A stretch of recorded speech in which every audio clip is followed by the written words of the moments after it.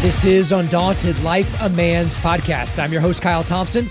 Let's get into it. All right, guys, today we've got a return guest on the podcast. His name is Rory the Red King MacDonald. So Rory is an MMA fighter that has fought for the UFC, Bellator, King of the Cage, and is now fighting in the Professional Fighters League, otherwise known as the PFL. He's also the former Bellator welterweight champion. His MMA record is 22-8-1, and also he's an outspoken Christian. So if you go back to episode 131 of this podcast, that's when he and I spoke for the first time on this show. We've remained friends, and we talk here and there, since then.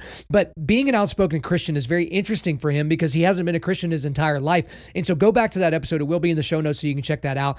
But this interview was a lot of fun because we talk about the PFL. And again, the PFL is a little bit different than the UFC or Bellator or anything like that. They do kind of a season format. So some of the things that he refers to is going to seem a little different if you're just kind of a casual MMA fan. But we talk about how he had a little bit of a disappointing start to his PFL career. He didn't win the PFL championship last year. He lost to the eventual champion. We talked about some of the adjustments that he's going to be making and that he has made. He's got kind of a new training camp, a new training regimen. He's back with John Danaher, who's one of the best minds in all of mixed martial arts, specifically with grappling. But we get into a lot of stuff on this podcast. We talk about fighter pay, how it's different in the PFL than versus the UFC or Bellator. We talk about Kayla Harrison. We talk about, MMA fighters going over and trying their hand at boxing and doing that type of thing. We talk about him fighting as a Christian again. We talk about Cain Velasquez. I give him some fantasy MMA matchups like, hey, this guy in their prime versus that guy in their prime. But I just got to tell you, one of the best things from this interview is also one of the similar subjects that was the best thing from the last interview. Because in the last interview, whenever we spoke, we talked a lot about his rematch against Robbie Lawler at UFC 189. And kind of what that was like. It's still, in my opinion, the greatest welterweight fight of all time. It's a top 3 fight for me ever. Just an incredible fight, but it is a fight that he lost. He got finished in the last round of that fight and got, beat up pretty good, had some serious facial damage and things like that. But he told me a story from one of his fights with Robbie Lawler, because he's like, hey, Robbie's just, he's a different animal. He's a different type of guy. And I'm like, what do you mean by that? Like, help me understand that. And he told a story that I thought was incredible. Like, I've never heard him say that before. I'm pretty sure he's never said that on an interview. So make sure you guys stick around for that. So I think I've teed it up pretty well up to this point. So I'm not going to keep him from you any longer. So guys, without further ado, let's get into it. Rory MacDonald, welcome back to Undaunted Life, a Man's Podcast. Yeah, good to be here. Thanks for having me. Yeah, you're a requested return guest, but it's been a very, very long time since you've been on here. So we got a lot of ground to cover. But the last time we talked, you had signed with the Professional Fighters League, the PFL, but you had not yet fought for them. So the 2022 regular season just kicked off, guys. If you're listening to this on time, on April 20th, the lightweights and the light heavyweights got after it. And then the featherweights and the heavyweights on April the 28th. And if you're listening to this on time, this Friday, May the 6th on ESPN Plus and ESPN2, they're kicking off the women's lightweight division and your division, the welterweight division. But before we get into your opening round matchup and your opponent for this year, we need to talk about last year. So you, I'm sure, would be the first one to say that you're not, completely happy with how last season turned out. You won your first fight in very dominant fashion. You rear naked choked Curtis Millender in the first round. Then you lost your next 2 fights. You lost a unbelievable split decision to Gleison Tibau. Like, it was unbelievable. I was absolutely shocked that you lost that fight, but you did not get the decision. And then you lost a fairly lopsided unanimous decision to the eventual 2021 welterweight champion, Ray Cooper III. So in your first year in a new organization, you go 1-2. So tell me about how you feel about how the 2021 season went and any adjustments maybe you want to make coming into this season. Yeah, it was definitely not what I expected going in. First fight was good. Second fight was, I felt like I dominated the fight, but didn't get the decision. But that's not my first rodeo with those, so that happens. Still made it to the playoffs for the points and everything, and then I fought Ray, and I just didn't have the best night. So, I took some time and recalibrated and made some changes, and I feel very good. I feel at my best going into this season. So I'm very confident that this year I'm going to walk away with the championship. Well, before we get into some of the changes that you made, to go back to the fight against Ray Cooper III, I guess some people are like, okay, if I'm going to lose to somebody, I'd like to lose to the eventual champion. Whereas other people are like, no, screw that guy forever. I hate him. I want to kill him. But that was a fight that was very one-sided, but there was not a whole lot of damage done. You didn't really get hurt. You and I actually talked before that fight. Something that you would have liked to have been able to use would have been elbows. That could have been a difference maker in that fight, but you can't use elbows in the PFL because you have to fight so many times in such a short period. You don't want to have to deal with any cut issues. At least that's my understanding of the rule set. But I was shocked whenever I saw you get taken down and just you were on your back for a lot of the fight because Ray Cooper comes from a wrestling background, but not like a crazy wrestling background. So kind of walk me through what you were thinking in the fight, like what was the game plan, and then you kind of what happened in there that made it not really be able to happen for you. I don't like to really make excuses on things in the past. Fair enough. So I'm going to skip over any of that. Ray came in and he used his wrestling. I wanted to use my wrestling. I just wasn't able to go out there and do it. And it wasn't my night. Right. So, next year's it's going to be a new version, and hopefully I'll get to match up again with him so I can, have a better showing. Right. So in other words, Kyle, shut up. The past is in the past. I get it. So let's move on. So let's talk about some of the adjustments that you made. So if people follow you on social media, which they should, you can check it out in the show notes if you don't know how to just search someone's name. But it seems like, you've got a bit of a new camp, a bit of a new training regiment. You brought back some old familiar faces, or at least you're around some familiar faces, like a John Danaher type guy. I've seen you in the same picture with George St. Pierre and with, some other great dudes, Gordon Ryan and Tim Kennedy and that type of thing. So go through some of the changes that you've made to kind of make some adjustments going into 2022. Yeah. So all of last year, 2021, I was in Florida and I was training with the Sanford MMA team. Mm-hmm. And I really enjoyed the training, loved the guys. It was a great group. Florida wasn't a great fit for me personally. Anyway, before going to Florida, I had an idea in my head. Well, right just before COVID hit, I was planning on traveling around the U.S. and finding some different training. And one place that really stuck out to me was Austin, Texas, where Tim Kennedy was. I wanted to go check out what he was doing. I liked, I like his attitude. I love, his fighting and his training, his philosophy on things. I wanted to see what was happening there. And it just so happened, because of COVID, I wasn't able to go there. So I ended up going to Florida because I had went there on a vacation right before COVID hit. And I was like, it's a place I know. And I got to get out of Canada. Well, I still could because of the border thing. So anyway, we went down there and we did our year there. But anyway, once the border situation cleared up, my season for PFL ended, I wanted to go and try out Texas and see what it was about. There was some off time between fights and a little bit easier to get through the border situation here in Canada. And I just fell in love with the whole thing. And because of COVID, John Danaher, Gordon Ryan, all those guys that I've trained with in the past from New York had moved there just like a few months before that. So it really all worked out. I love training with John and those guys for my jiu-jitsu and MMA. And then, me and Tim and the crew there really clicked. And it's just been great. I feel like my training's been awesome. I've been enjoying my training. I've been getting better physically and, skill-wise, I feel like leaps and bounds. So I'm happy, and I feel like that's a big part of it, finding a camp where it feels like the shoe fits, and that's what I feel like I found there in Texas. And so are you just training in Texas? Are you there full time? Have you moved down there? Are you still based out of Canada? What does that look like?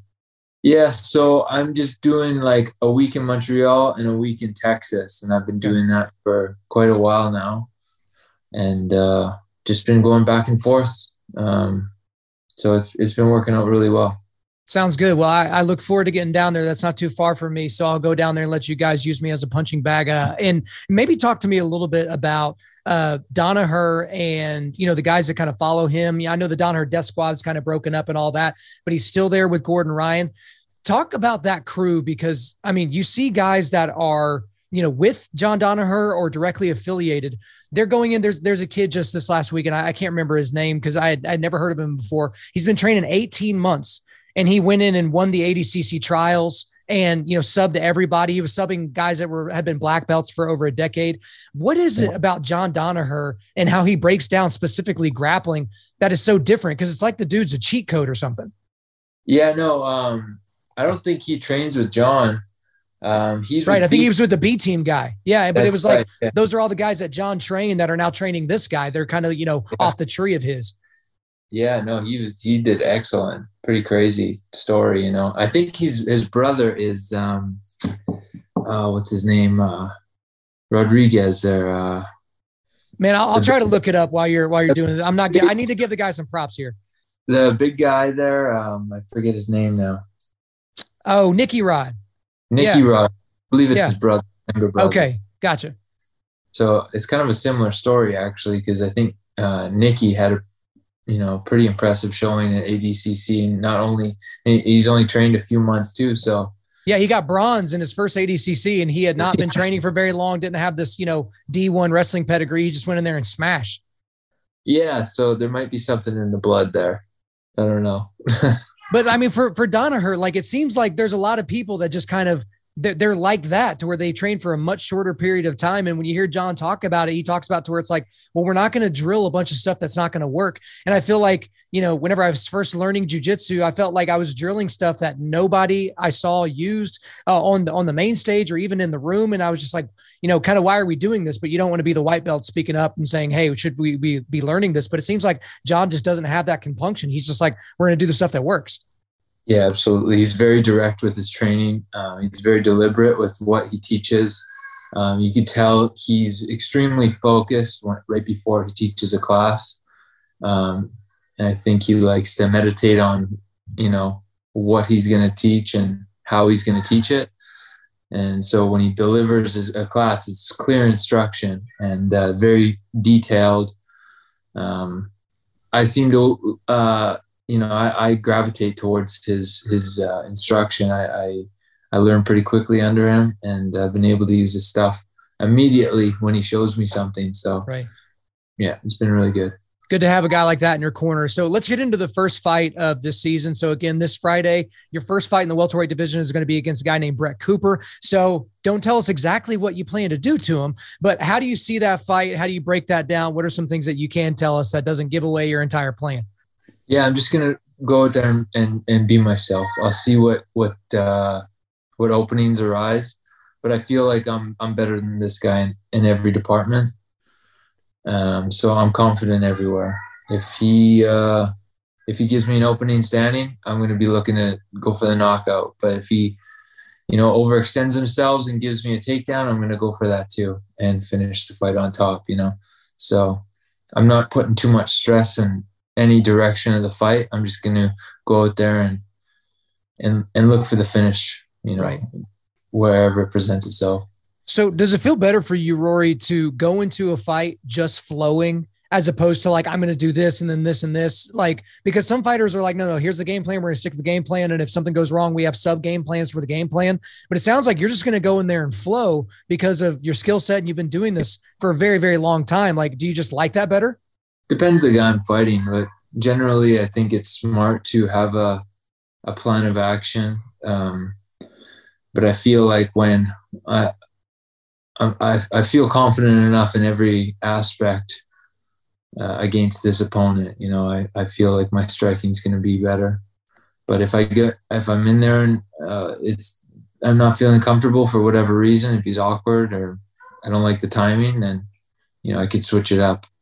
All right. Sounds good. Well, I'm excited to see how it turns out. Obviously, we'll be rooting hard for you, but you're fighting in the PFL now, but you have since, and we talked about this a lot on the last podcast, and a lot of guys that know you know this for sure, that you used to fight in the UFC and Bellator.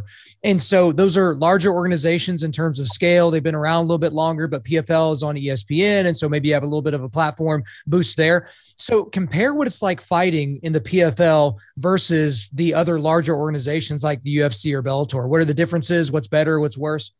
Outside of the fighting, it's just more organization. UFC is a giant machine with deep employees in every department. Everyone knows what they're doing. It's organized and it's a smooth running machine. Mm-hmm. I found going to other organizations, even big name organizations, it's a smaller team. People are doing multiple jobs, a little bit more confusion, a lot of more running around. So you got to be a little bit more on your toes and, got to adjust with certain things outside of the cage with these promotions. But as far as the fight goes, it's all pretty similar. The back room, locker room, they want their fight footage beforehand as you're warming up, and, they call you down. All that stuff seems, the same. Well, and at the end of it, you walk down to a canvas that's surrounded by a cage material, whether it's in a circle or in an octagon, and you're locked in there against another guy, and there's a referee, and they say go. So at the same time, I mean, there's a lot of differences, and then that's kind of the one major similarity. One thing that's also come up when people talk about PFL and ONE and UFC and Bellator and all that is just fighter pay, how that works, the bonus structure, and all those things. A lot of it came up again when Kayla Harrison decided to stay with the PFL. That was surprising to a lot of people.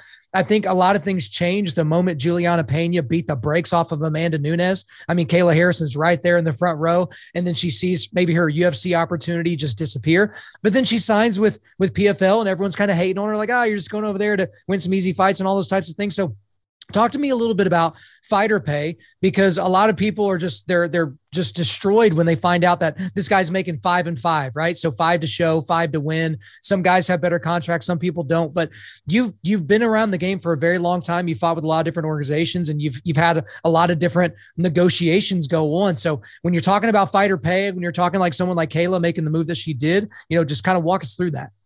Yeah. So Kayla's situation, I have a feeling that she really wanted to go. I think it probably came down to contract stuff where PFL probably matched whatever offer she got, and she was stuck contractually to stay. But the money's a lot better at PFL than anywhere else. So, are you talking about just in general, or just because of the $1 million at the end of the rainbow if you win? In general. Okay. They're willing to pay more, they'll step up and pay their fighters. And I mean, I'm not certain for Kayla's situation, but I'm pretty confident that she was probably stuck with her contract. I'm sure she wants to go and test herself against the, other, top names in the sport, but that's how it goes. At least she's going to be getting paid for it. Yeah, I mean, you can't really hate on her for that. I mean, the thing about it is when her career does come to a close, if she finishes her entire career in the PFL, even if she's undefeated, it's going to be really hard to put her in the GOAT conversation just because she didn't have those types of fights against those big time fighters. Same thing like when Mighty Mouse was still in the UFC and just destroying everybody. It's like he wasn't fighting a lot of high caliber dudes and he lost to Cejudo and all that. And so you have to take all that into account when you're talking about the best ever. But then you have seen some MMA fighters either go over into boxing or at least flirt with boxing to get these big paydays. But there's also MMA fighters going over and losing to YouTube boxers, right? You had Tyron Woodley went over and lost to Jake Paul. Like that was an embarrassing thing, I guess, for the MMA community, because somehow they saw that as the same thing. But a lot of these MMA fighters are trying to go get these boxing paychecks. Some of them are doing bare knuckle. So what are your thoughts on MMA fighters who spent your entire life trying to be good at a bunch of different things, just going over and doing some form of boxing? Yeah, it's unfortunate that they have to do that to make, any money nowadays. It's really sad, to be honest. Yeah. I think our sport is the, most demanding, of any athlete. So it sucks that we are still like fighting our way through, um, this whole financial stuff, but we're still young, and the fighter pay is growing steadily. It's out there. It's just, it's a long road to get there. Yeah. You got to be smart. You got to fight for it. You got to have some luck, and hopefully in time that changes, where it's not just the top 5 guys, or guys who have made a name for themselves that get paid, but guys who are in these top organizations, in general. So for you and for a lot of guys, almost everybody that retires from MMA someday has to go and do something else. There's very few people that can just 100%, not work ever again for the rest of their life. And so for you, I know your retirement is so far down the road. It doesn't seem like you're anywhere close to that, but have you and your family given any thought to kind of what you would do? Because some people just, they open up a gym and they want to train and they want to coach, but other guys, they don't want to coach at all. Like when they're done with the game, they're done with the game. So from your perspective, have you thought about what life would look like after you retire down the road? I think about it all the time. Okay. So Yeah. What have you been thinking about? What do you kind of like think whenever you're kind of creating that future life for yourself? I bounce around all the time. Business owner, maybe, property owner, real estate, investments, things like that. I'd like to be able to do all those things that interest me. So we'll see. We'll see what's in store. Try to make some moves early on, and learn as I go. Hey, you can get into the crypto game. Apparently they're selling NFT real estate, right? It's not even real estate. So there's a bunch of crazy stuff you get into, but you got quite a bit of time before you have to make a decision on that. So one thing that's also very interesting, we talked about this a lot in our last interview, is you're a very outspoken Christian and you haven't always been one. And so guys, the old episode will be in the show notes, so you can listen to that to get more into it. But for you, you're a little bit further away from that kind of, not like a breakdown, but after one of your Bellator fights against John Fitch didn't really go that well, even though you won. And, you kind of said some things out loud that made people think that you were going to be retiring. But for you as a Christian, give me an idea as of right now, how is your walk whenever you're in the middle of doing all these trainings and you're in the middle of trying to overcome the disappointing season last season? Because I know your Christian faith is a huge part of who you are still. Kind of give me an idea of how that all is progressing, because in relative terms, you're still a new Christian. Yeah, absolutely. I feel like my faith is stronger as far as my whole career goes. I think for a few years there, I was unsure about how I felt with being a Christian, new father, husband, family guy. And then, fighting what I've done all my life. It was just all a big mix all of a sudden, and becoming a Christian too. Just coming to terms with all of that. But I feel like I've found my place in all of it. And I feel very blessed to have a career that I love to do. And I have a skill and a passion for. I feel like that's from the Lord. And he's given me every opportunity to achieve my dreams. It's just a matter of me being an obedient believer and sticking with God in every circumstance, and leaning on him as my rock. So that's a lesson that I think the Lord's been trying to teach me for some time. And I think once I get that part of it down, I'll be set up for some good success. As that's what I feel in my heart anyway. Well, and you've gotten into a good groove because I can imagine those are a lot of life changes all at once while doing one of the most difficult jobs on the planet. Again, it's probably better for you than being in a cubicle working a typical like 8 to 5 job with no vacation and a 1 hour lunch break. I'm sure you'd rather be, getting punched in the face at 2:00 on a Tuesday afternoon, but it's just a little bit different once you do get into that groove with your family, with your coaches and everything else like that. One thing I did want to ask you as well, Rory, is there's one thing from your last interview on this show that I'm asked about almost constantly. Like anyone that talks to me about the interview that I did with you, they always talk about this, because in that interview, we talked a lot about the July 11th, 2015 fight at UFC 189 that you had against Robbie Lawler. So that was a rematch with him. Top 3 best fight ever, in my opinion, best welterweight fight of all time that I've ever seen, in my opinion. But then toward the end, so we spent a lot of time talking about that fight and kind of what was going on and, the stare down after the 4th round, all that stuff. So go listen to that. You can check it out. But at the end of the interview, I asked you a bunch of random MMA related questions. And one of them was this: fantasy matchup. If you could have a fight against anyone in MMA history in their prime, who would it be and why? And I'm thinking you're going to say, maybe Horace Gracie, maybe you're going to say Matt Hughes, something like that. And you answered almost before I even stopped the question, Robbie Lawler. You wanted Robbie Lawler for a 3rd time. And I asked you and you said, you were basically saying, you got to know that you can beat that guy. You got to know that you can beat that guy on his best day. And I remember like almost getting chills hearing that answer, because it was such a competitive answer. And you're just sitting there in a studio or sitting there in your room talking to me. So many people have talked to me about that. So I want to kind of revisit that a little bit. Do you still feel that way? If you could fight anybody in the history of MMA, you're in your prime, they're in their prime. Is it still Robbie Lawler? Yeah, him and, I fought Douglas Lima a couple times and they were close fights. Well, not the last one, but he beat me once. I beat him. I'd like to fight Ray.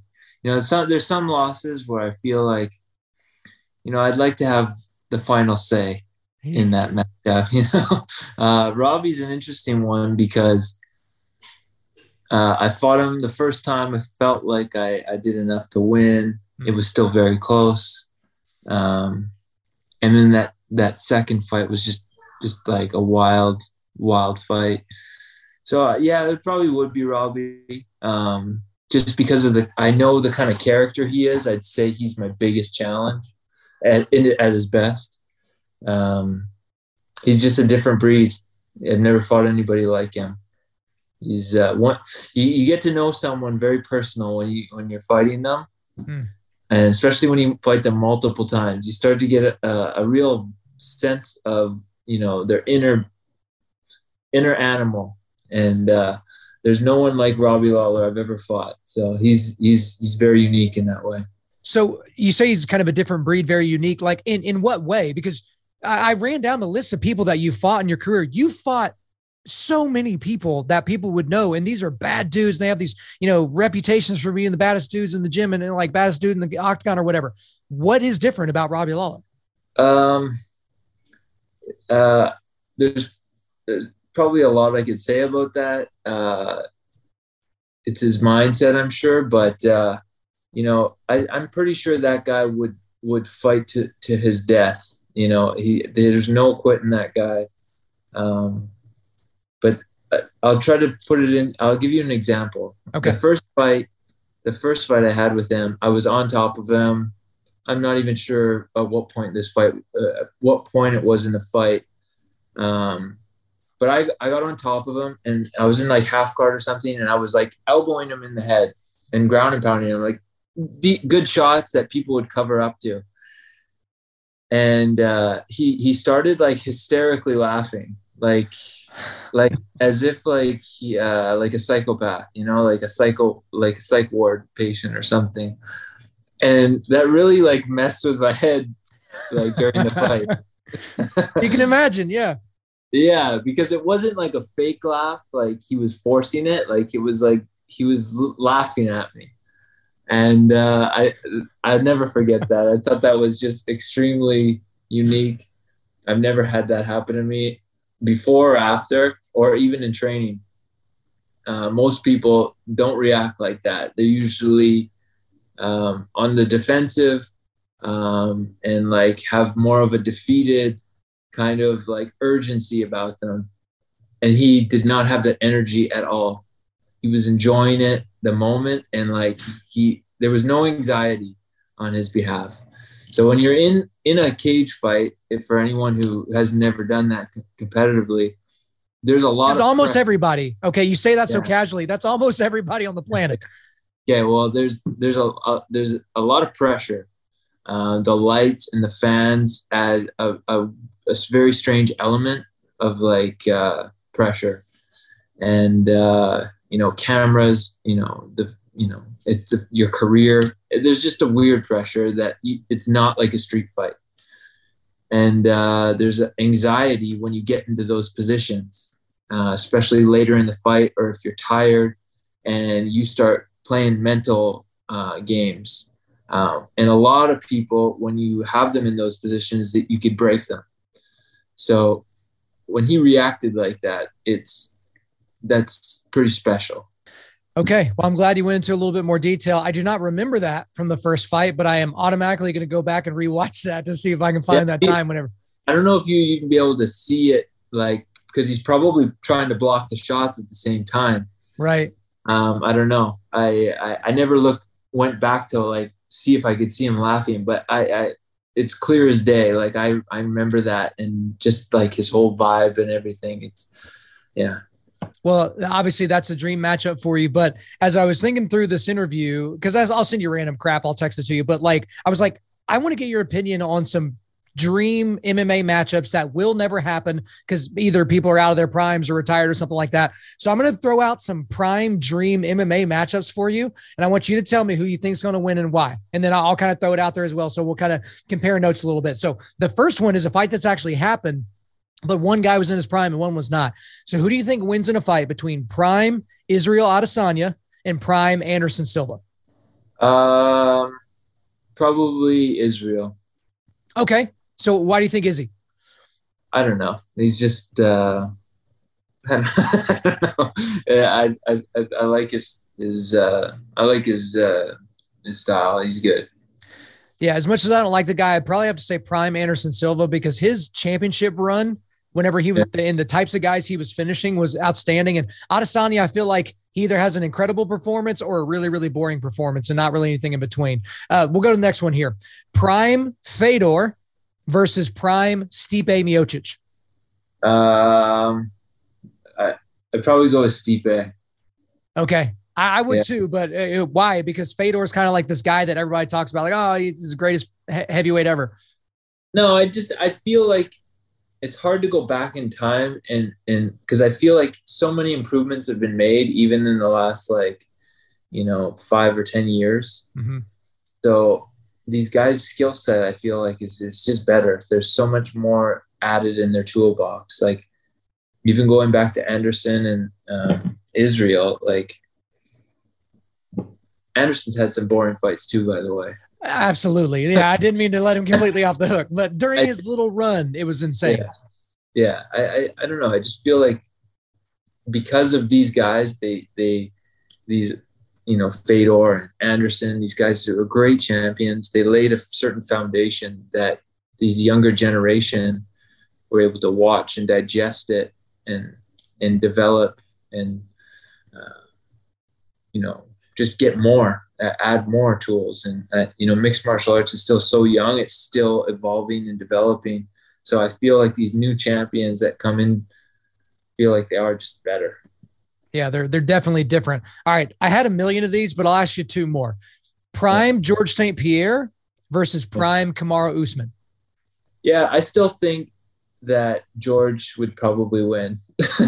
Yeah. George is just like, I know that a lot of people would think that's bias, but I really do think he's that good. And he was someone who was, before his time, like he was super great. I think he could probably, if he put his mind to it and his heart into it, he would probably come back and be champion now. He's that kind of character.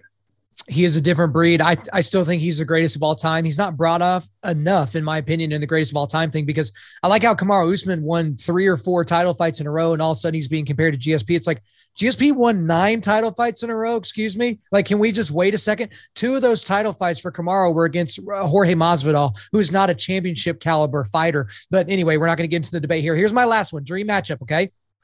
Yeah. Prime Matt Hughes versus prime Rory McDonald. Oh, I would beat him for sure. Well, the reason why I asked that, it goes to something you already said. Matt Hughes was untouchable for a time period until GSP came in and, won their second fight or whatever. But y'all do seem like different animals. He was the consensus best welterweight on the planet at the time. And now could he even compete? No, not even. I don't think so. He just didn't have enough tools that like top 10 guys now have to have. Well, let's talk about that a little bit, because I was going to ask you this a little bit later.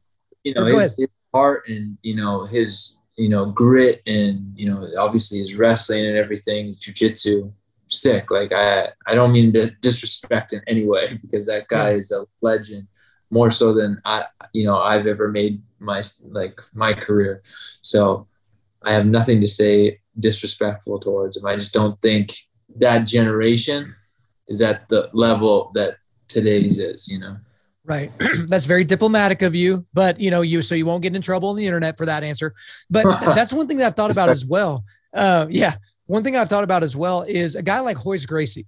So Royce is considered by some to be the greatest of all time, because he was the first champion. He kind of helped introduce jiu-jitsu to everybody, at least on the main stage with the UFC. But would the Royce Gracie of that early part of UFC even win a fight at 170 in the UFC today? Because every guy in the top 15 has jiu-jitsu. I mean, they don't have Gracie black belt jiu-jitsu, but they've got jiu-jitsu, but then they've got wrestling and striking and all these other things. Would a guy with that skill set back in that day be able to compete right now? No, not at all. So go ahead. It's too much change in the field. There's just too many tools now. Guys are just they're too dynamic. You have to respect those guys that laid the foundation for our sport and had the most hardcore rules, which was barely any, and for no pay. They went out there and they were true martial art warriors. So I'm not throwing shade at them. I have nothing but respect. I'm just saying, because of them, people took what worked and then developed it into what modern day mixed martial arts is today. And people are going to continue to do that for the years to come until the growth becomes a little bit slower and slower. But MMA is young, and it has evolved a lot since then. Yeah, it's the same in every sport. I mean, you'll hear people say, oh, Babe Ruth played baseball today, he would strike out every time. It's like, well, maybe, but it's like at his time, he was doing stuff that had never been seen before. And that's the thing right now is you're exactly right. There are some names out there right now in MMA to where it's like, it's astonishing the stuff that they're able to do. And it looks like nothing we've seen before, but it's the caliber of athlete, and also the skill set is going through the roof. Whereas 15 years ago, there weren't many full-time teams around the United States that you could literally move and live in a place and train with a bunch of like-minded guys. Whereas that's seemingly everywhere now. And you have a lot of this exclusive style of training. And Rory, I know we're running short on time here, but I did want to ask a couple more questions. I wanted to get your viewpoint on the Cain Velasquez situation. So I'm going to be talking about this on a future podcast, or maybe I will have already talked about it by the time this comes out. But obviously he was arrested for attempted murder. He chased a guy down that apparently or allegedly had sexually assaulted his daughter. We keep hearing a family member, but I'm pretty sure it was his daughter. Yeah. He chased this guy for miles and miles and miles in the car, runs the car off the road, shoots into the vehicle, doesn't even hit the alleged perpetrator, hits a different guy in the car, the stepfather or something like that. The MMA community is coming out in big time support of Cain Velasquez. And I understand that they respect the guy a lot, but it seems odd to me because of what he did could have killed way more people than just the guy that he was looking to kill. right? And that's absolutely what he intended to do. So you're the first person that, is actually an MMA fighter that I've talked to about this. So when you heard about the Cain Velasquez situation, and now that we're a couple of months down the road, how do you feel about all that and how everybody's seemingly supporting? Yeah. So outside of anything MMA related, I mean, just looking at, the human being story behind it, I try to put myself in those shoes as a father, and I get it. Like completely. I think the legal system is completely screwed up. Cain should not be in that situation. That guy should have never walked out of that prison cell. Right. And it's just pathetic that those kind of people are able to walk free. It's disgusting. And he took justice into his own hands. And I'm sure if I was in that situation, the rage and the emotion would be so hard to control, to do it in a different way that wouldn't put him in that situation that where he is now. But I'm sure he was overcome with emotion, and he probably, he just felt like that was his moment to get his justice, and if he got that justice, it was probably justice served. It's unfortunate that another guy got hit, but at the same time he's giving a ride to a guy who is touching kids, or I don't know what he was doing, but he wasn't doing he wasn't doing the right thing. I know I wouldn't be giving a ride home to a pedophile. I'd let him stay there outside the jail, where he belongs. Yeah. I feel horrible about the situation. I think it's just terrible. There's no justice there. It's just so backwards. It's so sad to see a family man like that and a family destroyed over like a monster, who didn't get his justice. Right. There are a lot of things to kind of refer to on that. The one thing that I think is not really getting much consideration and play from a lot of people is that little girl needs her dad right now more than ever. And because of the decisions that he made, he maybe isn't going to be able to be there for her for a very, very long time. And I hate that. For Cain's family. I hate that decision was made. But again, this isn't a podcast about Cain Velasquez. I was just curious because you got people either being completely mum about the situation or, big #free Cain kind of a deal. But Rory, last question of the day. For you, obviously, you're not only an MMA fighter, you're an MMA fan, but you have a different way of looking at fights because you're looking at it with a very trained and unique eye. I'm curious from you, there are certain fighters right now that, seem to kind of burst on the scene, but then when you talk to people behind the scenes, they're like, no, we knew Khamzat Chimaev was going to be a thing and he fights tonight. So he may actually lose and I sound like an idiot, but these people just like explode on the scene. And then everyone's surprised, but not people that are in the know. Are there fighters right now, and it doesn't matter the organization, PFL, Bellator, UFC, ONE, or any sideshows or whatever, that you feel like is especially talented that within the next 3-4 years or so, this is going to be kind of a household name, at least in the MMA community? It's hard to say. There's guys in the gym that are just, on a different level, and then and they just they don't compete the same way. So it's hard to say exactly. Khamzat is a special individual who, he looks like an animal in the gym and he brings it in the fight too. And he's got a big reputation from guys who train with him. So it's exciting. Yeah, I'm excited to see how that fight goes. And again, guys, just give you the timing. This is before the latest UFC where he's set to fight Gilbert Burns. And the thing about this guy is he's seemingly Khabib Nurmagomedov, but he talks trash. And so for the UFC, it's like, he's a big guy. He's got a crazy look. Like he's got the crazy accent. He talks trash.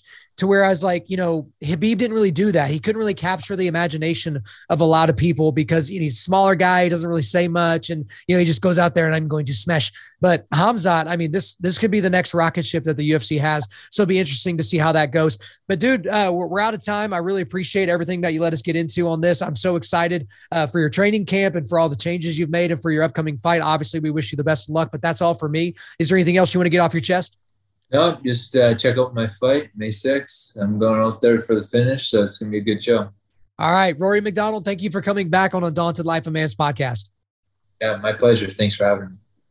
There you go, guys. I hope you enjoyed the return appearance of Rory MacDonald on the show. But before we let you go, we are going to do a quick resilience boost. At Undaunted Life, our mission is equipping men to push back darkness with content that forges spiritual, mental, and physical resilience. So here are the links I've got for you today. I got a link to Rory MacDonald's Instagram account, and then I've also got a link to his first appearance on this show. That was episode 131. All right, guys, thanks so much for listening to the show. We do appreciate it wherever you're listening to this. Please subscribe, rate, and leave us a positive 5-star review. If you want to come speak live at your event or on your podcast, just shoot me an email to info@undaunted.life. That's info@undaunted.life. You can follow us on Instagram and like us on Facebook and check out our website for everything else, including how to donate to keep more content like this coming your way. Just go to www.undaunted.life. And we want to also thank the band August Burns Red for allowing us to use their music for our content. The music on this podcast is their song Cutting the Ties, which is off their 10th anniversary re-recording of their album Leveler. The links are in the description. I'm your host, Kyle Thompson. Remember, keep pushing back darkness. Keep forging spiritual, mental, and physical resilience. Keep seeking the Lion of Judah.